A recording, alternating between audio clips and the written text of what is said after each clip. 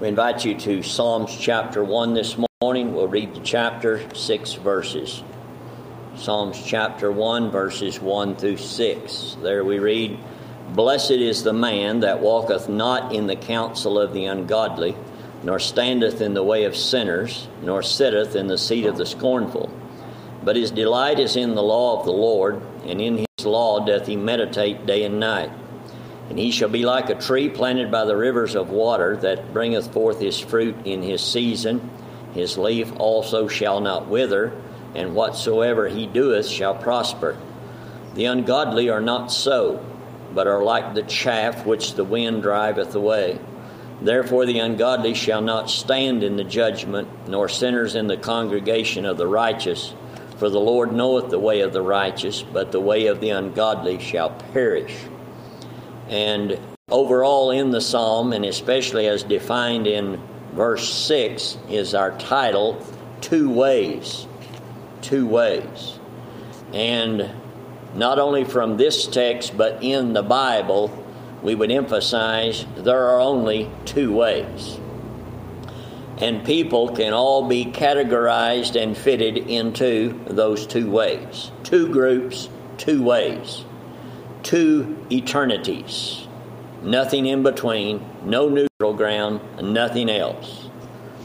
So this is the black and white reality that Scripture sets before us, and it should humble us. There are not multiple choice options when it comes to life or eternity. There are only two, and that's it. And here in the first chapter of Psalms, we see that contrast clearly sets forth. When you read this and think about it just a little bit, you may think back to the Lord's words in the Sermon on the Mount, Matthew 7, verse 13 and 14, when he spoke also, I think very similarly, and about the same thing as David is saying here, about the two ways. I'll read that very quickly for you. Matthew 7 and 13, "Enter ye in at the strait gate, for wide is the gate, and broad is the way that leadeth to destruction, and many there be which go in thereat. Because strait is the gate, and narrow is the way that leadeth into life, and few there be that find it." So these verses complement one another in telling us about those ways, and in particular our subject today in Psalms 1 is the individuals on those ways. And we would categorize these, as stated in the text from verse 6, as the righteous and the ungodly. And again, there are no other categories. A person is either righteous in the sight of God or ungodly in the sight of God. Now, you might be many things in the sight of men, but that's not going to count. As the old saying goes, that won't hold water on the day of judgment. We all fall into one of these two categories, and if you're saved today, you fit both those categories. You were ungodly, God saved you, and now you have a righteousness, although the flesh is still ungodly. The lost are just ungodly. There is no righteousness in them whatsoever. So better to befit both those categories and the experience of conversion than only one, and to be lost and perishing. The one speaks, as the verse begins in verse 1, of the blessedness of the righteous. And that individual is described, the righteous, in the first three verses. And then we have the vanity, you might say, is the best way to summarize it, of the ungodly in verses 4 and verse 5. So, think with me about two ways. Two ways. And of course, being a great fan of the book Pilgrim's Progress and John Bunyan, we immediately have thoughts that when we talk about a way or the way, we are really talking about a journey. And even the secular world does this, poets, songwriters, and all, that life is indeed a journey. And the Bible reminds us of how short a journey it is. But a journey is inferred when you talk about a way or the way or two different ways. So in a journey, we're talking about other things, aren't we? In a journey, we're talking about travel. And we're talking about if you're traveling or you're on a journey, whether you like it or not, you're going in some direction. You can't travel without going in a direction of some sorts. And then, of course, and this is what we're talking about in our text today, there is the manner in which you travel or make that journey. It's not only directional, but it's filled with how you do that. How you deal with obstacles, how the way goes, what you meet, what you encounter, how you deal with it. All right? And that's particularly what we'll be talking about from the text today. Now, we would humbly say to you and remind you before we pursue this that the difference between the righteous and the ungodly is nothing but the grace of God. People aren't born into the world righteous, and others born into the world ungodly and remain that so and can never change. That we're not in a spiritual caste system like social caste are, where that whatever system you were born into as a peasant, you could never be king. And, if you were born into the king's lineage, then you would always be royal and never be a peasant. Now, that doesn't apply spiritually because we've all sinned. We all come unglass, fallen sinners in Adam, and only the grace of God and the righteousness of Christ can make us righteous. So as I said before, all believers, all of the elect are ungodly who have been chosen, who grace has been administered to and have been converted and now have a righteousness in Christ. So again, as Paul once said, who maketh you to differ from another? And that is God in His grace and the Lord Jesus Christ's death. And if that hasn't been applied to you, then there is no difference. And a difference needs to be made. So we praise God today, if you're saved, that you can count yourself in the righteous. But we do that not because we are self-righteous, but because He has made us righteous by and through the grace of Christ. Well, let's talk about the way of the righteous man as we see it described here in the first 3 verses. There are obviously very notable characteristics, if you paid attention as I read through that, about the righteous man that is, as it says, blessed. And he is blessed because he or she, regardless of the gender, is righteous in Christ. So let's look at these notable characteristics here that are mentioned. And the first 3 that are mentioned in verse 1 all involve posture. They all involve posture. You notice that? There is the walking, there is the standing, and then there is the sitting. And before we discuss those phrases individually, I would just have you note this from a broad perspective. Think about this. A journey, traveling, you got to be moving. If you're sitting, you're not going anywhere. If you're standing, you're not going anywhere. You got to be walking. There's got to be motion, or you're just calling it traveling and you're going nowhere. And sadly, that's the state so many times of a lot of Christians. I want you to notice the progression, because this should warn us about backsliding and about the things and interaction with sinners that we see in this also. As long as you are walking, you're doing good. When you stop walking, what are you doing? Standing. Forward motion has ceased. You're in one place. And then the longer a person tends to stand in one place, what happens next? There is the natural tendency to want to sit down and get comfortable in that place. So I think there's a lesson in that. Christians, keep moving. Be careful that others don't get you to stand around with them. And then finally, you can end up sitting with them. Then you're in deep trouble as a Christian.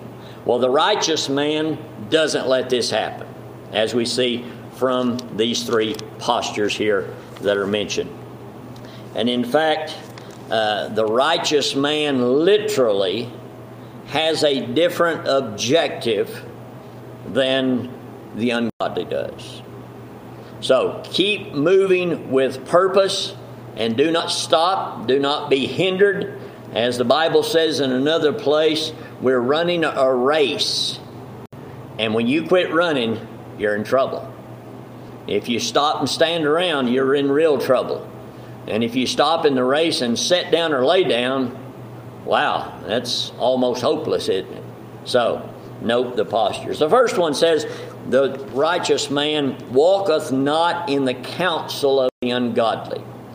And in this, we're talking about, again, his manner, way of traveling through life, or habits in his life, is not to be involved, caught up, or distracted with the counsel of the ungodly.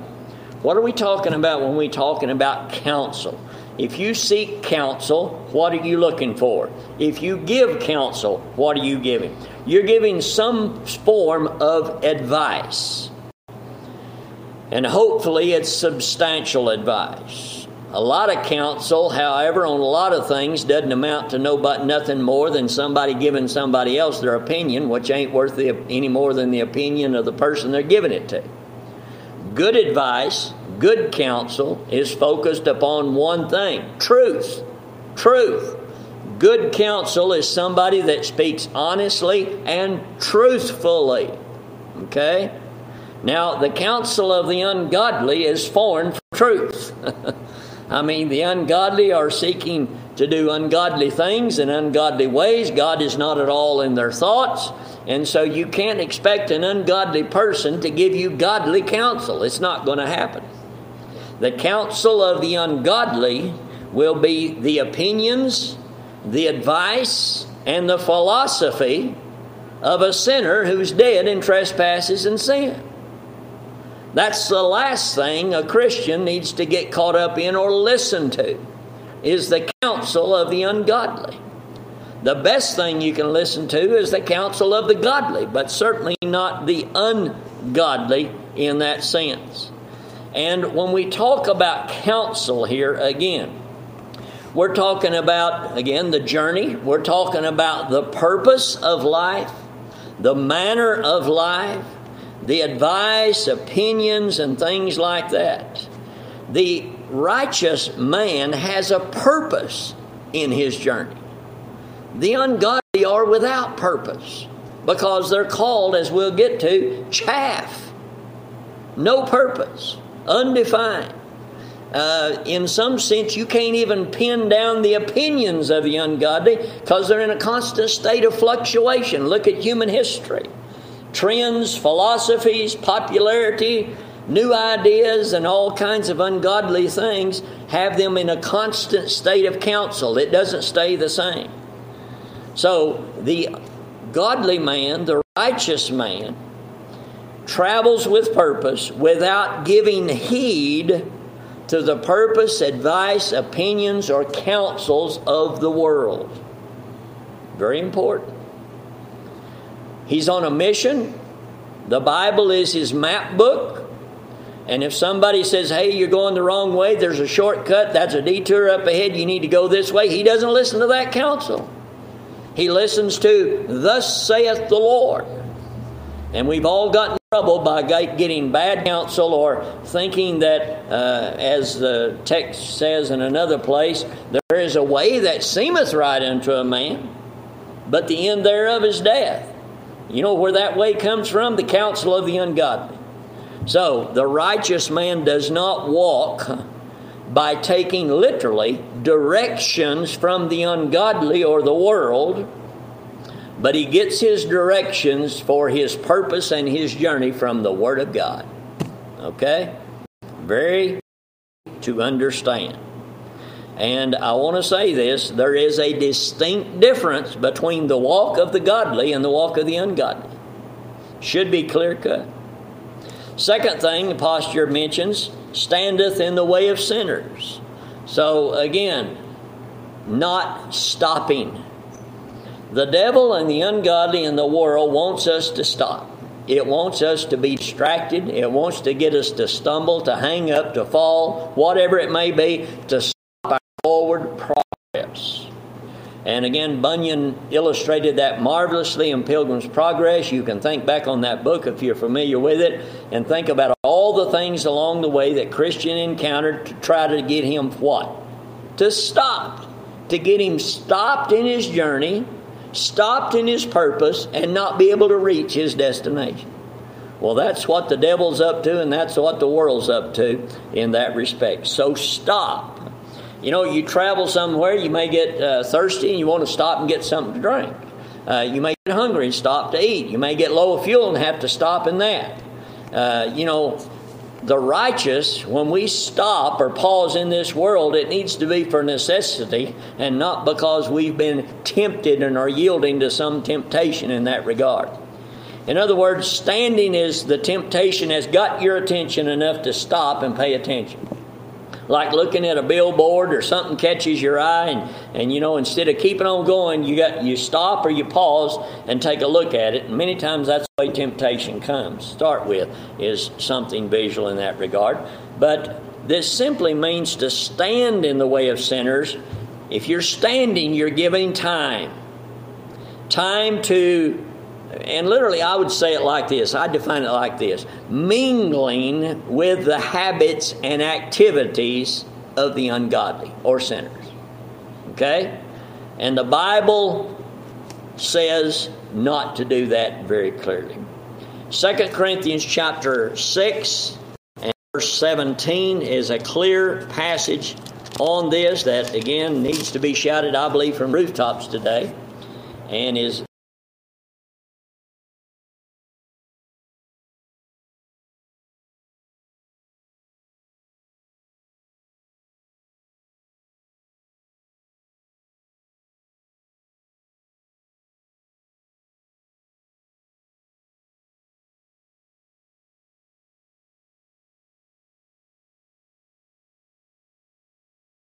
ungodly. It ought not be so.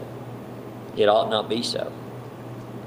Ephesians chapter 5, verse 11. Ephesians 5 and 11 says, "Have no fellowship with the unfruitful works of darkness, but rather reprove them." And without going into details on that verse, I'd say the first way you reprove them is not by running up to them with a bitter attitude and shaking your finger in their face, but your abstinence from their activity. That speaks so loud. I had somebody speaking to me this week, and it was in sort of a joking manner. But I'll just share it. Just come to me, somebody that I knew in a way, and asked me something about the weekend and something like that, or something. I can't remember the day. Well, you gonna hit the bars this weekend and do this and that? And I said, no, I'm certainly not going to do that. And he said, well, what do you not?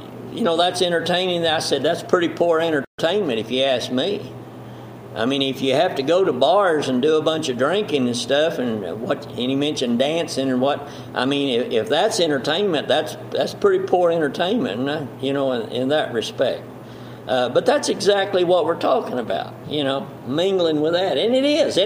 It was a burden to my heart, because I knew they really didn't agree down deep that was a waste of time and money. And if that's all you got, you don't have nothing. That's the chaff and the ungodly there. But again, and thirdly, 1 Corinthians again, chapter 15 and verse 33. Another scripture that speaks clearly to this point. 1 Corinthians 15 and verse 33. Be not deceived, evil communications corrupt good manners. So you get to stop and you get to mingling with, and the next thing you know, you're dabbling in, and your progress is stopped and hindered, like sometimes when Christian made the wrong decision or was tempted. The third posture, sitteth in the seat of the scornful. So now we went from walking to stopping, standing, to sitting in the seat of the scornful. The righteous man does not do this. So he's gone from moving to stopping to now getting comfortable where he has stopped. I kept thinking of Lot, as I noted this progression. And of course, there have been many others that have followed the same tendency of Lot. His soul was still vexed, but he was somewhat comfortable in Sodom, or he'd have got out of there a long time before.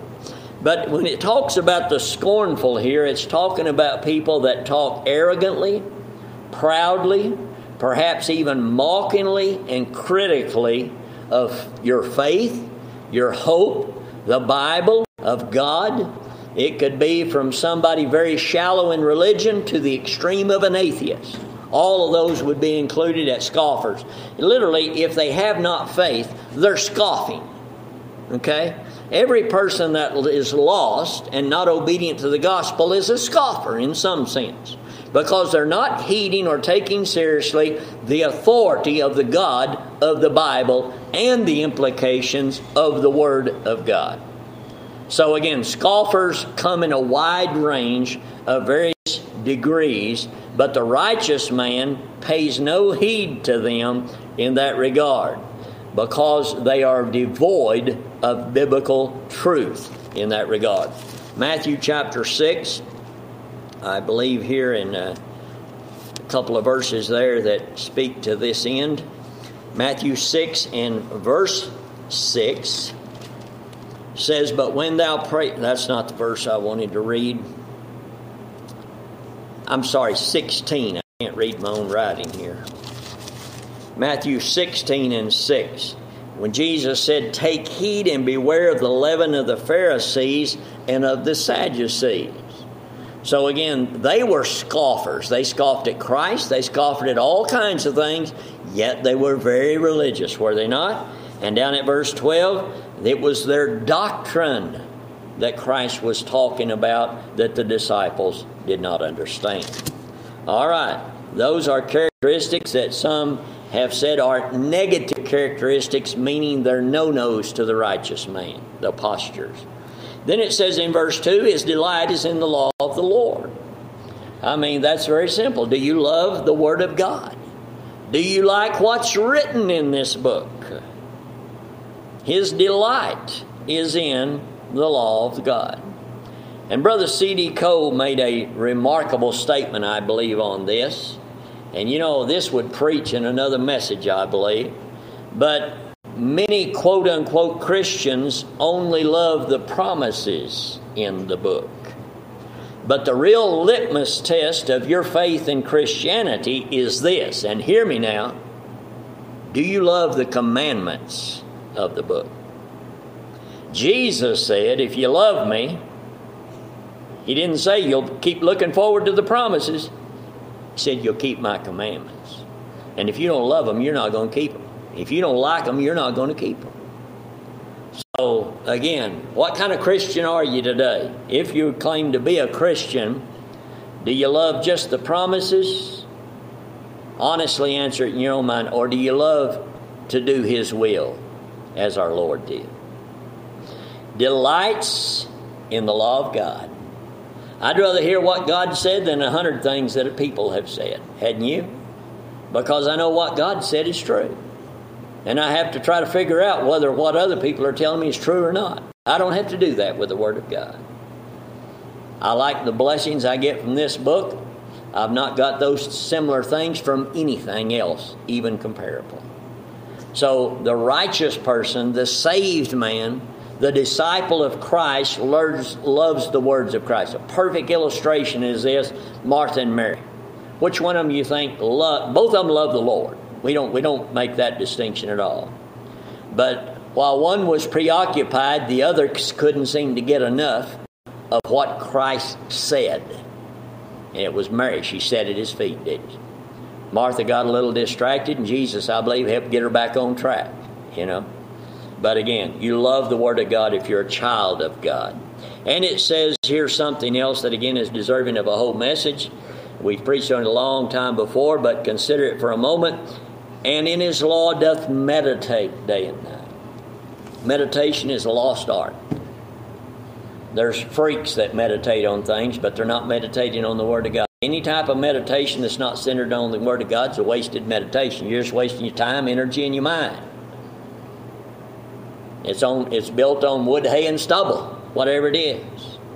Yoga and all that junk, it's absolute waste of time. It may profit you in some mental way, but it'll be minute. It may profit you in some physiological way if it's a state of relaxation, but it's not going to do anything for your soul. Meditation.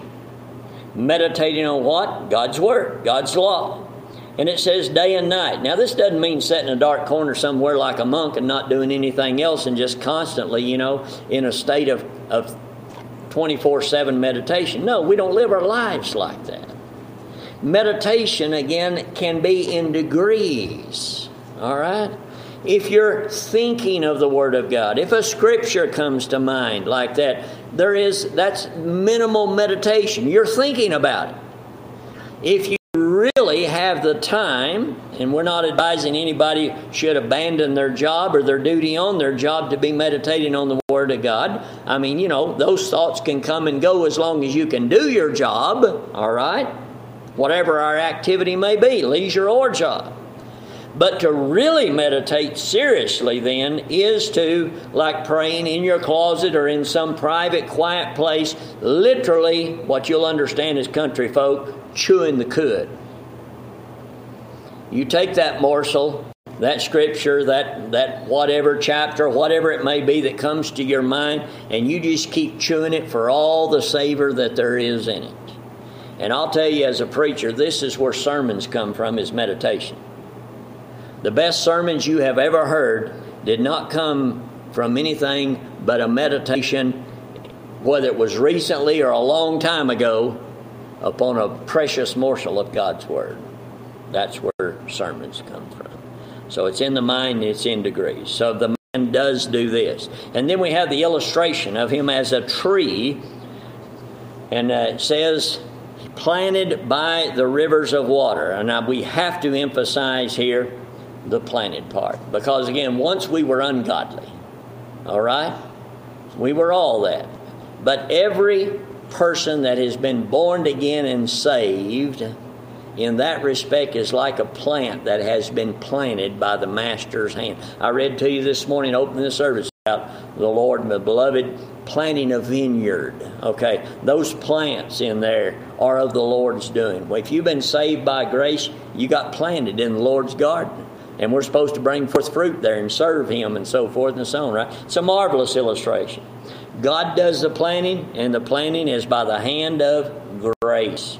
You know, anything that's planted by rivers of water, the necessity of water to anything that grows. There is life in water. Jesus used the illustration physically in a spiritual sense about living water to the woman at the well. But again, the rivers of water here can mean nothing but the Lord Himself, the fountain of life, the living water, and the biblical truth of God's Word. It is the Word of God that must nourish the soul of the believer.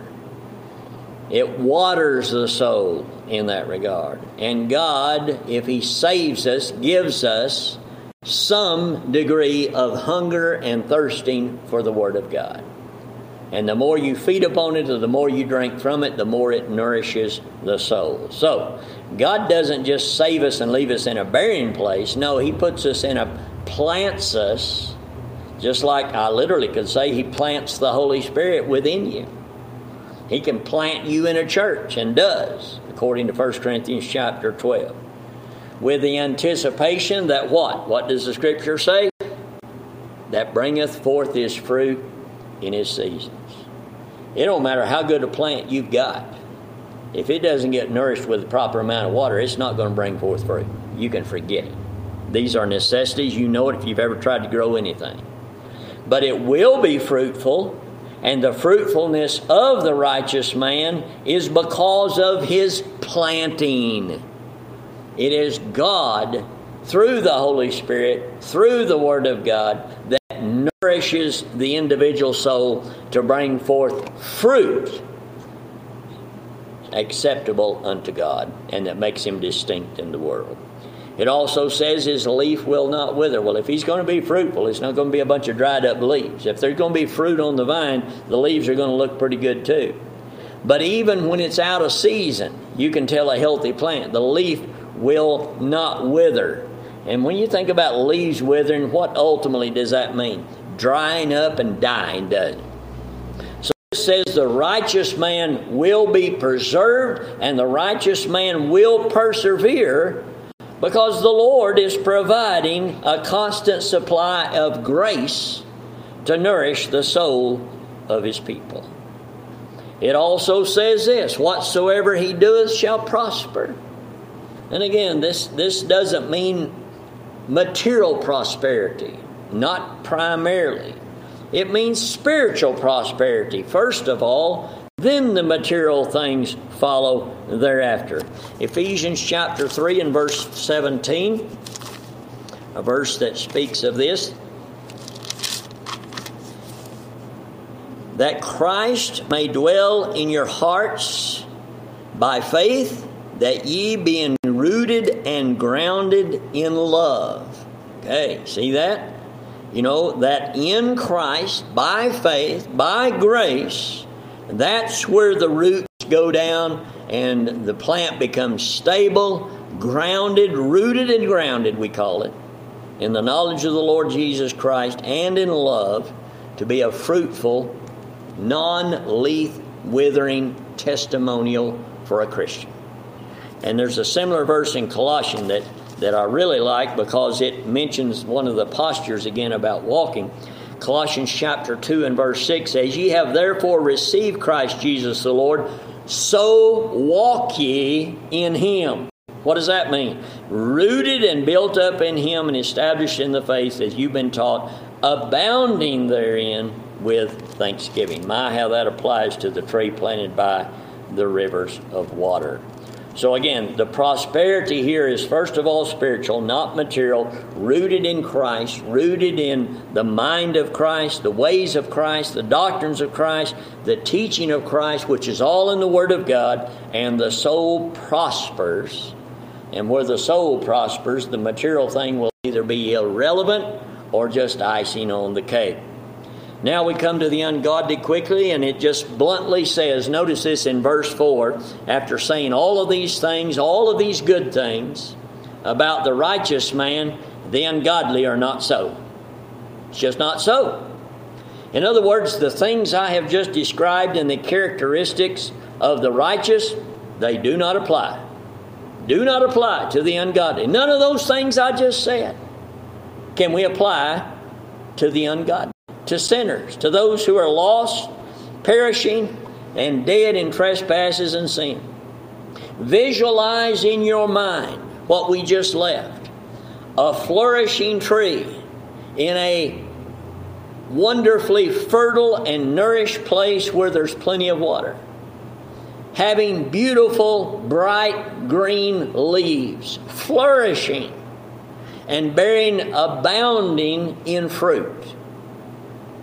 The ungodly are not so. Now, what's the contrast? We go to chaff, which for us, since we don't winnow our own grain and so forth and so on, let's just think of straw, because that's about all it amounts to. Straw or grass that's been mowed and dried up. Anything like that. What's the characteristics of chaff? Not like that tree we discussed.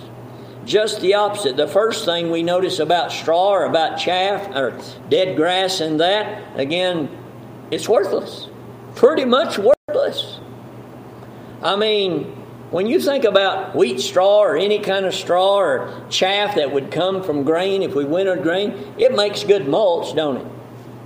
It don't make good mulch because it has any thing in it that feeds the plant. All it can really do is by its presence hold some moisture. It's pretty much worthless. It's undesirable. It's not edible. Okay, there's no fruit there that would benefit an individual. So it has little benefit or purpose. This is the sinner that's lost. Life, the journey, The way of the ungodly, God says, is like the chaff. It amounts to, you might as well say, a presence or an existence, but no real purpose, no real benefit, doesn't contribute anything, can't do anything, and in most cases ends up either rotting or being burned. That's sad, but that's the testimonial scripture. Back a few pages from our text in the book of Job, chapter 21, we have a similar statement there. Job speaking says in verse 17 and 18, "How oft is the candle of the wicked put out? And how oft cometh their destruction upon them? God distributeth sorrows in his anger. They are as stubble before the wind, and as chaff that the storm carried away." And then there's a scripture in Isaiah chapter 5, verse 24 we want to bring into this. "Therefore, as the fire devoureth the stubble, and the flame consumeth the chaff, so their roots shall be as rottenness, their blossoms shall go up as dust, because they have cast away the law of the Lord of hosts, and despised the Holy One of Israel." Mark that same contrast between the ungodly and the righteous there, and how they view the Word of God. So the chaff is worthless, undesirable, amounts to nothing, produces no fruit, and again it says, driven or carried away by the wind. It is so sad as we look about our fellow man's, loved ones, co-workers, neighbors, and so forth, to see them living a life without purpose, without direction, totally unstable.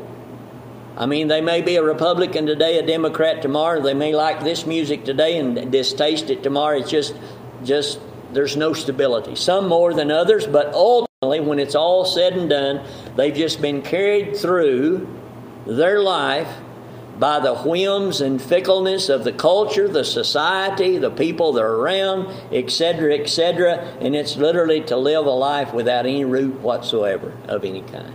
That is so very sad, but that's the world we live in. Driven or carried by the wind, the text says. The chaff which the wind driveth away. I want you to think about this. I'm not being cute.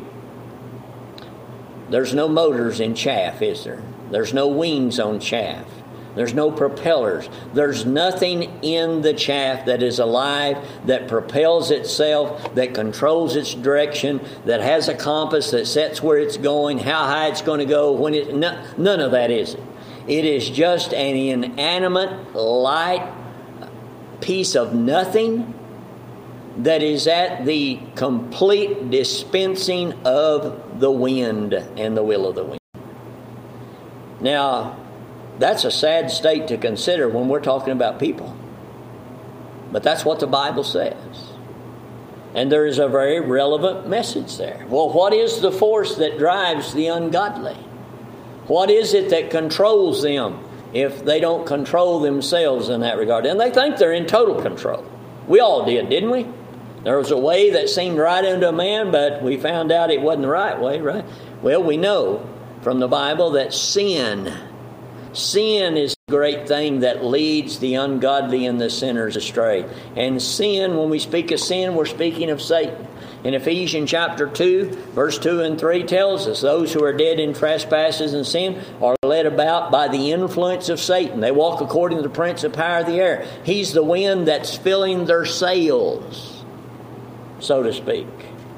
They think they're in control. They think they're making their own decisions to get them where they want to go in life, and they don't realize, no more than we did, that they're just like a bull being led about with a ring in its nose. It's not that hard to do. I've seen some big old bulls, but you know what? They got a ring in their nose. It's not hard to control them at all. Not hard at all. And sadly, that's exactly the description we have. The culture, deceivers, the trends, the traditions, and all of these things are the wind that carries about the ungodly. This direction one moment, that direction tomorrow, next week totally different again, but all just floating around. Sometimes we say it like stumbling through life. That's the testimony of some of God's people. I was just stumbling through life. you know. Well, we were all stumbling spiritually. And then it says they will not stand in the judgment. Not stand in judgment. You know, it's pretty hard to get chaff to stand any way, shape, or form. There's no substance to it. And what is the comparison with the righteous quickly? A tree. A tree's got substance to it. It can stand. But chaff? I don't mean to be cute, but chaff don't have any legs because it don't have any roots like a tree does. So it will not stand in judgment. And as we read, it is fit for nothing but to be burned. The final thing it says here about the ungodly, nor shall they stand in the congregation of the righteous. People call themselves whatever they feel like, and people deceive themselves in thinking someday they're going to be in heaven. A lot of people want to go to heaven for who's in heaven. People they've known that are there, to be with them, and so forth and so on. But the ungodly who live their life as chaff to themselves, to the world, to the tendencies of the world, the appetites of the world, satisfying the flesh, fulfilling the lust of the flesh and of the eye, and so forth and so on, they will not be found in the assembly of the saints in heaven. We read about this. Christ talked about it. Many will say to me in that day, you know, have we not done this? Have we not done that? And he literally said, I don't know you. You're not going to be with the assembly of the saints. The Bible makes it very clear. The ungodly will not be present with the righteous. The wheat will not be present with the tares. The sheep will not be with the goats. There will be a judgment. And some will go to the left hand and into eternity of misery and suffering and torment. Others on the right hand will be blessed. Final thing it says in verse 6, the way of the ungodly shall perish. That's the ultimate end. The way of sinners, without grace, without Christ, without obedience to the gospel of the Word of God, is a vain life, an empty life, a worthless life that ultimately ends in the perishing of the soul. Just as the man in Luke 16, 2 ways, 2 men, 2 eternities. And the one that had it good in this life perished for all eternity. We simply conclude today to say that if you are one of those who are living a life of your own, if the Holy Spirit shows you today that your life really is nothing more than chaff, that can all change. That can all change. The Bible says that change comes about by repenting of your sins and believing upon Jesus Christ for the remission of those sins. And then as we have read, you have His righteousness imparted unto you. You are His child and you follow Him. Then you can be blessed.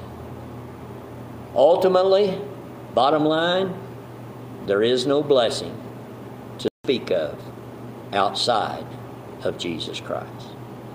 Blessed is the man. I'll generically say today, blessed is the individual that we've described in the first 3 verses, and perishing is the person that is without Christ in the latter verses.